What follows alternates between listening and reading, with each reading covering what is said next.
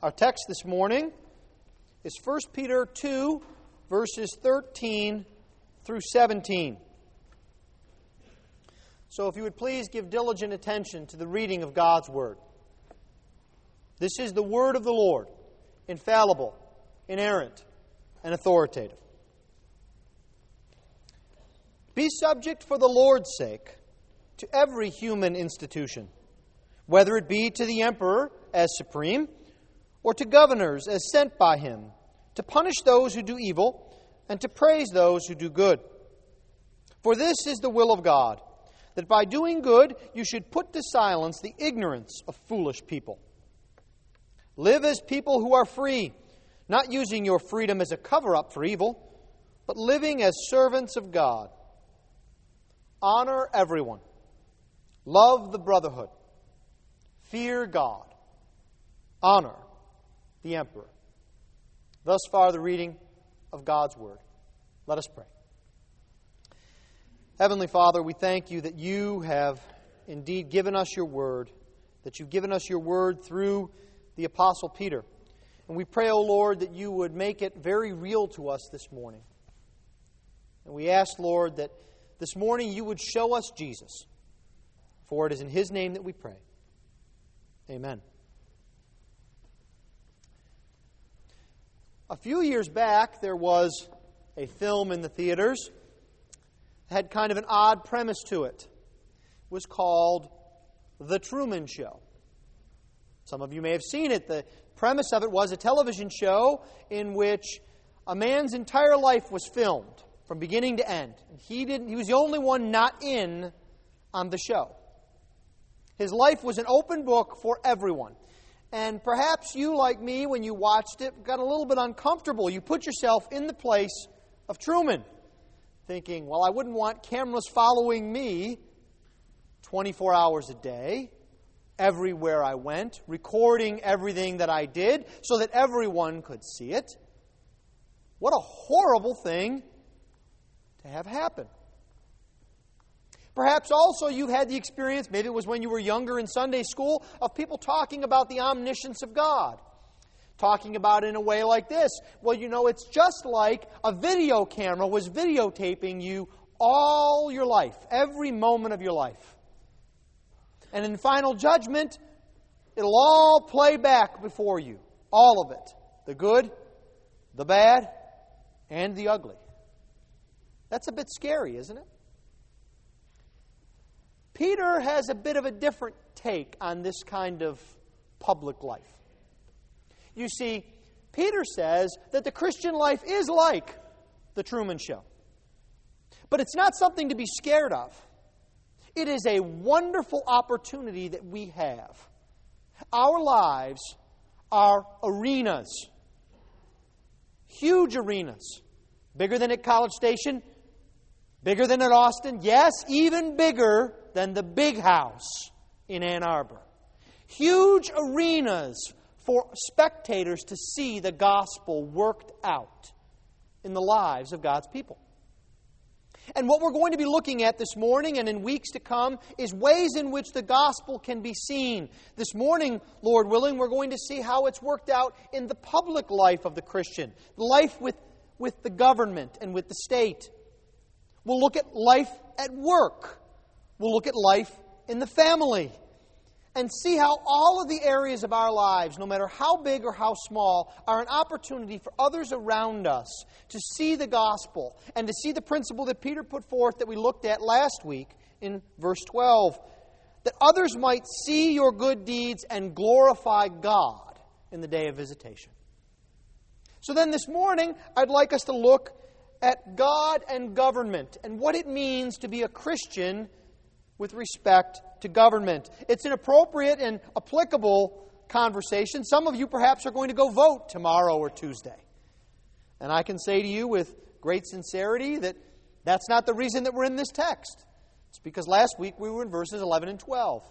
But God in His providence has brought us here at a time in the fall when we think about government the most, when it's on our minds to see what the Bible says about it.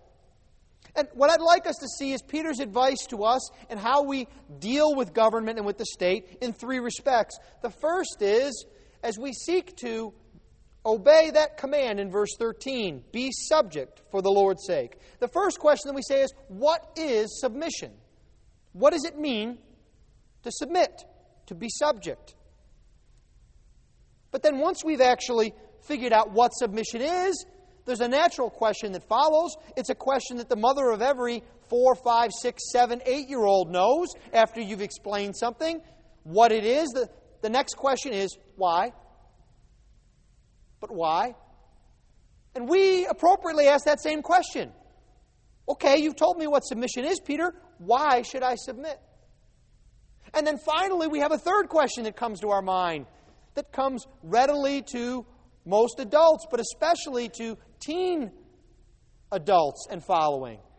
Okay, I understand what I'm supposed to do. I understand why I'm supposed to do it, but how do I do it? I'm not that familiar with it. And so Peter tells us how we are to submit. In what manner? Well, first let's look then at what submission is. Looking at verse 13, Peter says, be subject for the Lord's sake to every human institution, whether it be to the emperor as supreme, or to governors as sent by him to punish those who do evil and to praise those who do good. What is submission? The first thing that I want you to understand about submission, and specifically here submission to human authorities, is something that's not found directly in the text, but it's behind the text. You can get it just from the tone of verse 13. And that is, this is a very personal act. Peter's not writing a dissertation. This is not a doctoral thesis. He begins with a command, be subject. It's very practical. It's very pastoral. It's directed at you and me. It's not directed to some theoretical people out there. Oftentimes, we over-theorize aspects of the Christian life. We try and think about generally a way that might be true, and that allows us to comfortably dodge the arrow of application. To say, well, that might be true in general. I'm not really sure how that applies to me. Let me give you an illustration. It may be one that you're familiar with if you've had an opportunity to share the gospel with someone else. You share the gospel with them and you say, you must believe upon the Lord Jesus Christ to be saved. There is no other name under heaven under which a man could be saved. And a person who's usually a wisecracker will say to you, well, what about the pygmy in Africa? He's in the heart of Africa. He's never seen or talked to someone about the gospel. What does God do about him?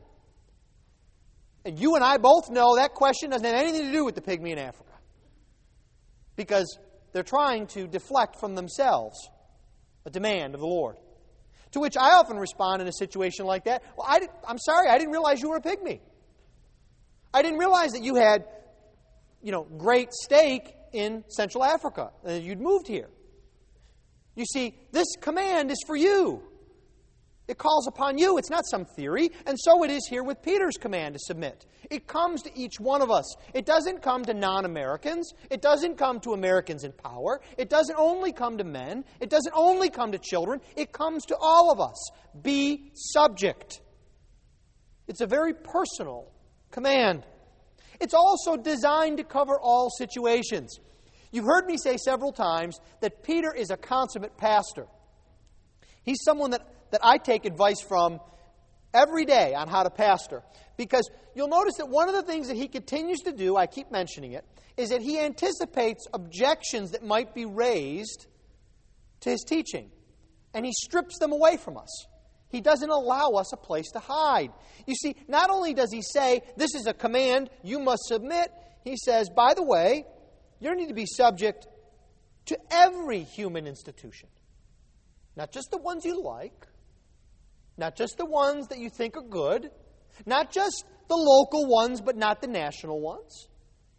Not just the state ones, but not the regional ones.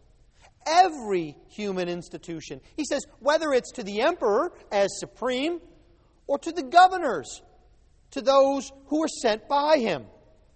You see, oftentimes we're faced with that difficulty as Christians, especially as we approach thinking about elections, especially national elections. we say to ourselves, I don't know how I could be subject to that president when I know his morality. I don't know how I could submit to this one when I know his or her policies. But you see, it's difficult for us to say that when we substitute a few words. When we don't say to the emperor as supreme, but we say to Nero. You know, the one whose hobby was dipping Christians in oil and lighting them on fire to light his parties. To governors. No, to Pilate, the one who crucified the Lord Jesus Christ. To Felix, the one who said to Paul, well, not now. I'm not interested in your religion. You see, these men, these institutions that Peter is advising us to be subject to are not good institutions. They're not godly Christian institutions. I might dare say that the flock that Peter is speaking to would jump for joy to submit to Bill Clinton or any other name that you could think of in politics. You see, they were faced with real people, with real persecution and death. It's a very personal thing that cuts to us. But it's not just that it comes to us personally. It tells us, this command, that we are to be under authority. This is not something we like as Americans, is it? We pride ourselves that we rule ourselves, that we, the people, rule. And we are independent. We lead by our bootstraps. We tighten our belts and we do what we want. We're Americans. We're not serfs. We're not slaves. But you see, what Peter says is we are to do this. We are to place ourselves under legitimate authority that God has ordained. We're to be subject for the Lord's sake to every human institution, he says. This word, be subject, is a favorite word of Peter's. It basically is a military term. It means you get in under ranks under your commander. This word is used by Peter on 6 occasions. In this verse, in verse 18, in chapter 3, verse 1, in chapter 3, verse 5, in chapter 3, verse 22, and in chapter 5, verse 5. An awful lot for a very small letter. As a matter of fact, 15% of all the occurrences of this word in the Bible are used by Peter in this little letter. It's important for him. We're to place ourselves under legitimate authority. And this placing of oneself under legitimate authority is not as a result of sin. You see, oftentimes another error that we have as Americans is that we think that heaven is going to be the perfect democracy. We'll all get our ballot cards. We'll all place our ballots in the ballot boxes. The only thing that will happen is because it's perfect, everything will come out 100%. But we're still independent and democratic. But you see, Peter talks later in verse 22 of chapter 3 about the angels being subject to Jesus. Angels who had never sinned, never fallen from their first estate. You see, part of God's order is authority and being subject to it. And that's a good thing, not a bad thing. Lest we think that being subject to others is sinful, you must banish that thought from your mind, because the Bible tells us that Jesus Christ was subject to his parents in Luke chapter 2. You see, children, anytime you think you have a right not to be subject to your parents, those whom God has placed to rule over you, you are wrong. Because our Lord Jesus Christ submitted to his parents, even when he knew he was about important business, even when he knew he was always right and they were not. And none of us can claim to be the Lord Jesus. You see, we are called to be subject to legitimate authority. It is a sign of being born again. Why do I say that? If you look in Romans 8, you will see that one of the defining marks of the carnal mind, Paul says, chapter 8, verse 7, of the mind of an unbeliever is that it will not be subject to God or his law. So the reverse would seem to be true, that being subject to God, to his institutions that he has ordained, and to his law is the mark of a redeemed person. You see, these institutions are deputies ordained by God. Paul tells us this in Romans 13. They're not always perfect. They're not always right. They're not even always to be obeyed in every instance. But they are ordained by God. They have to answer for their sin. They have to answer for their mismanagement. You know, it's one of the reasons when I speak to someone who's thinking of going to seminary, I say to them, you'd better be careful and think about it. Or if someone was desiring to be an officer, I say, you should give this some thought. Because with privilege, with honor, comes responsibility. And so it is too in governing authorities. You see, one of our errors is we say, well, we don't respect this government, so we're not going to obey them. An equally bad error is to say, well, we ought to submit to government, so whatever the government says, we ought to do it. Right? No. Because there's a very important exception here. You may remember the story from Acts chapter 5 when a man named Peter was called to submit to the authority over him. They told him to stop preaching Jesus. And he looked at them and he said, I will not obey, I will obey God rather than man. Now you say to yourself, how does that fit in here with this? Peter says, be subject. I think it fits in perfectly. Because you see, these authorities are God's authorities. You can't obey the deputy in order to disobey the chief. You can't disobey God in order to obey His instruments. It doesn't work that way. We are to submit first and foremost to God, and we are to submit to ruling authorities, powers, institutions, because they are ordained by God. They get all of their power, all of their legitimacy from the Lord. What this also means, though, is don't abuse the exception. It is the exception rather than the rule. Peter didn't say after that, well, I guess I won't listen to anyone about anything now. I'll do whatever I want to do. No. He submitted where he was not called to sin. And where he was called to sin, he obeyed God rather than man. This is what submission is. There is a context for this, and it's important. So we might say then, well, why should we submit? Is there a good reason for this? Or is Peter just being a bit... Is he just being arbitrary about this? No. The first reason that we submit, that Peter says, is because we do so for our own good. We submit to ruling authorities for our own good. Notice what these authorities are called to do. Every human institution is called to punish those who do evil and to praise those who do good. This is for our good. The first thing is the punishment of evil. Theologians talk about this as the first use of the law. But the point is that good government punishes wrongdoing. It says that evil is evil, and it takes action against it. And this word for punishment here is very wide in its scope. It deals not only with judging it as being wrong, but taking action against it. There's another verse that's used often in the context of thinking about government. It's Paul's verse where he says, "Vengeance is mine, says the Lord. I will repay." It's a call to us to not take matters into our own hands, but to leave matters to God. That word for vengeance is the same word as this word for punish.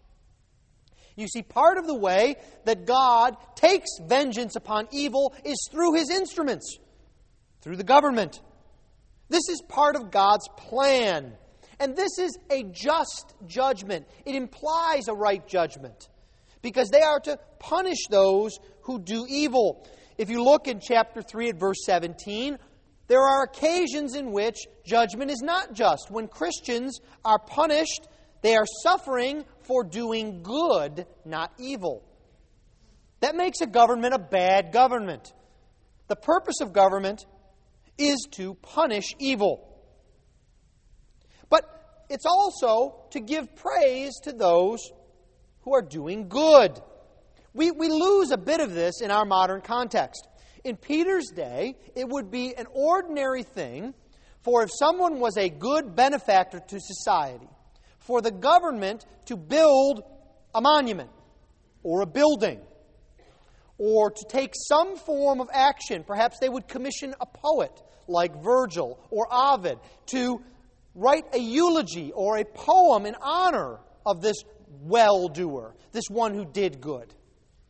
We don't see much of that today. But you see, that's part of the purpose of government and authority. It's not only to discourage evil, but to encourage good. Our government should be about encouraging marriage, not living in sin. Our government should be about encouraging life, not death. Our government should be about encouraging the holding up of God's law, discouraging theft, encouraging honesty. And where that is not the case, we are called upon, through our actions, to work to change our government, to be an arena in which others will see and say, I wish more people acted that way. I wish people didn't break into my car and steal my computer. I wish people didn't kick in my door. I wish people didn't mess up my trees. I wish instead people volunteered to weed my garden.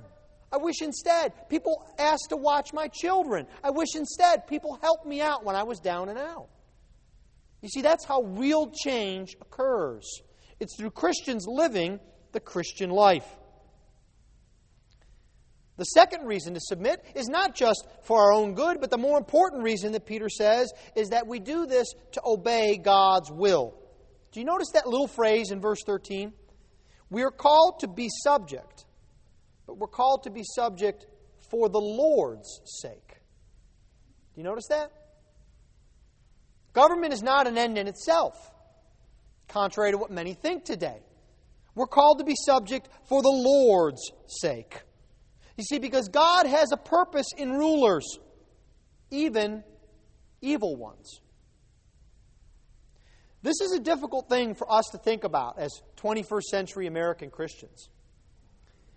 But it can be the case in which God visits a wicked, evil ruler upon a nation for His own purposes. Could be for judgment. We've seen throughout history this has happened to nations. But it doesn't have to be just that. You see, God doesn't always work exactly as we think in a 1 + 1 = 2 formula. Bad ruler, people must be sinning, judgment from God, God taking punishment upon people. If I were to ask you, where do you think the church, broadly speaking, is growing fastest today? America? Sweden? England? How about the Netherlands with its great history of Reformed theology? Perhaps Switzerland, Calvin's place of pastoring. No, I think if we looked, we would find that the place where the gospel is spreading like wildfire, where the church is thriving, is China. You know the place where they have an abominable government? A government that forces couples to have an abortion after their first child. A couple that jails and tortures Christians. A government that is trying to stamp out the gospel. God is using that arena, that crucible, to grow His church beyond anything that we could possibly imagine. I've mentioned to some of you privately that I think that if the battle against Islam is to be won, and it is a battle, I think it will be won not with American smart bombs. It will be won because the nation of China will be a mighty, powerful arm of God as the church takes over the largest nation in the world. Do you believe that could happen? Is your hope against Osama bin Laden that the church would grow so rapidly in Iraq, in Kurdistan, in Turkey, that he would have no chance but to submit and repent or be defeated? Or is your hope that we will develop a better, cheaper smart missile. Don't get me wrong, I hope our government is working on better, cheaper smart missiles.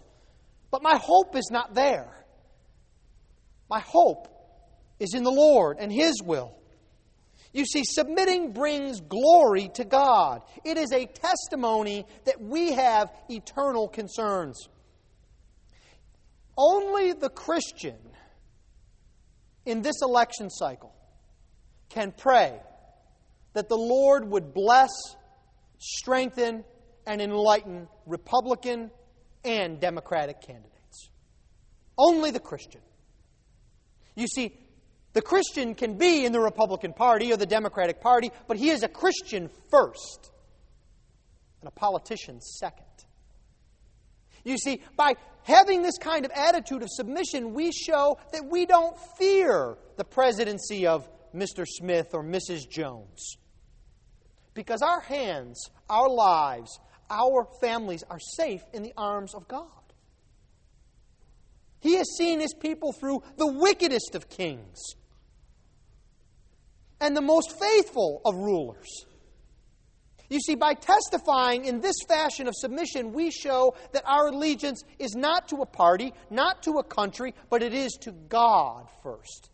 And we pray that the Lord works through our country, works through our politicians, works through our lawmakers. We don't abandon them. We don't hide in a closet. We submit to them. We pray for them. And we seek the Lord's will to be done. We're called to submit. It's a very uncomfortable thing. But for God's glory and our good and the good of the gospel, we submit. The question would then come to us, well, how do I do this? What does this look like? Peter answers that question for us in verse 16. He says, live as people who are free, not using your freedom as a cover-up for evil, but living as servants of God. Honor everyone.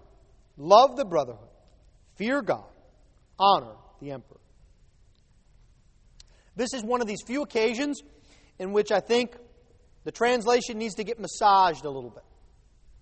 Because the words here, live, are actually not found in the text. It's actually one of these funny Greek sentences that doesn't have a verb. And so you've got to decide what to plug in there. Live, be, think.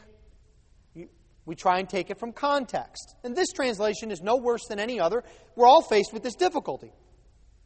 But even if we think about living, which I think is not bad as a translation, I think we need to think about it in this context, that the main verb that we were looking at was what? Be subject. Submit. That manner of living. So what we need to think about here is that Peter's call is we are to do this, namely, as free people, not using our freedom as a cover-up. That is the way in which we submit. That's how we do it. The first way that we submit is as free people. How can a Christian do that? How can a Christian in China, as free, submit to his government? How could one who is in slavery, literal bondage, in the Sudan, submit to his government as free? You see, this is where Peter, again, is giving us a glimpse of what's beyond the here and the now. And that is that our freedom is not based upon one man, one vote. Or whether there are 8 or 9 or 10 or 15 items in the Bill of Rights. Our freedom is based first and foremost in the Lord Jesus Christ. We can have every civil liberty in the world, but if we do not have freedom from the bondage of sin, we are enslaved deeper than anyone could ever hope to free us. No revolution with guns, no printing press with pamphlets can free us from that kind of bondage. But you see, the Christian is freed from that. He is freed from the bondage of sin and selfishness and death. And that is the manner in which he can submit. He can show that his true loyalty is to God in his submission, because God is the one who has freed him from slavery. You see, Others are happy to obey and submit to governments that they like. They're happy to submit to laws that they think are wise and just. But when something comes around that isn't, it's very difficult to submit to it. One of the areas in which I struggle on this, especially when I lived in Mississippi, was driving down a stretch of Highway 55 on a Sunday morning, going to preach in Chula, when there might be 4 other cars on the road. Large, 4-lane, 2 each ways, no potholes, interstate highway. Clear as the day is. You could dream about that in Houston. But imagine, if you would, with me. And the speed limit is 55. And you say to yourself under your breath, what fool thought up 55? This has got to be at least 65, if not 70. It's hard to submit to that kind of law because it doesn't make any sense. But you see, to the Christian who knows true freedom, who knows his submission is for the Lord, he doesn't just have to submit to things he likes. He shows true loyalty. As a Christian, we are servants to the Lord. You see, we're not free in the sense that we can do whatever we want, whenever we want, however we want to. Kids, if you're waiting for that day and you think it'll come in high school, talk to some of the high schoolers when they have to go to work after school.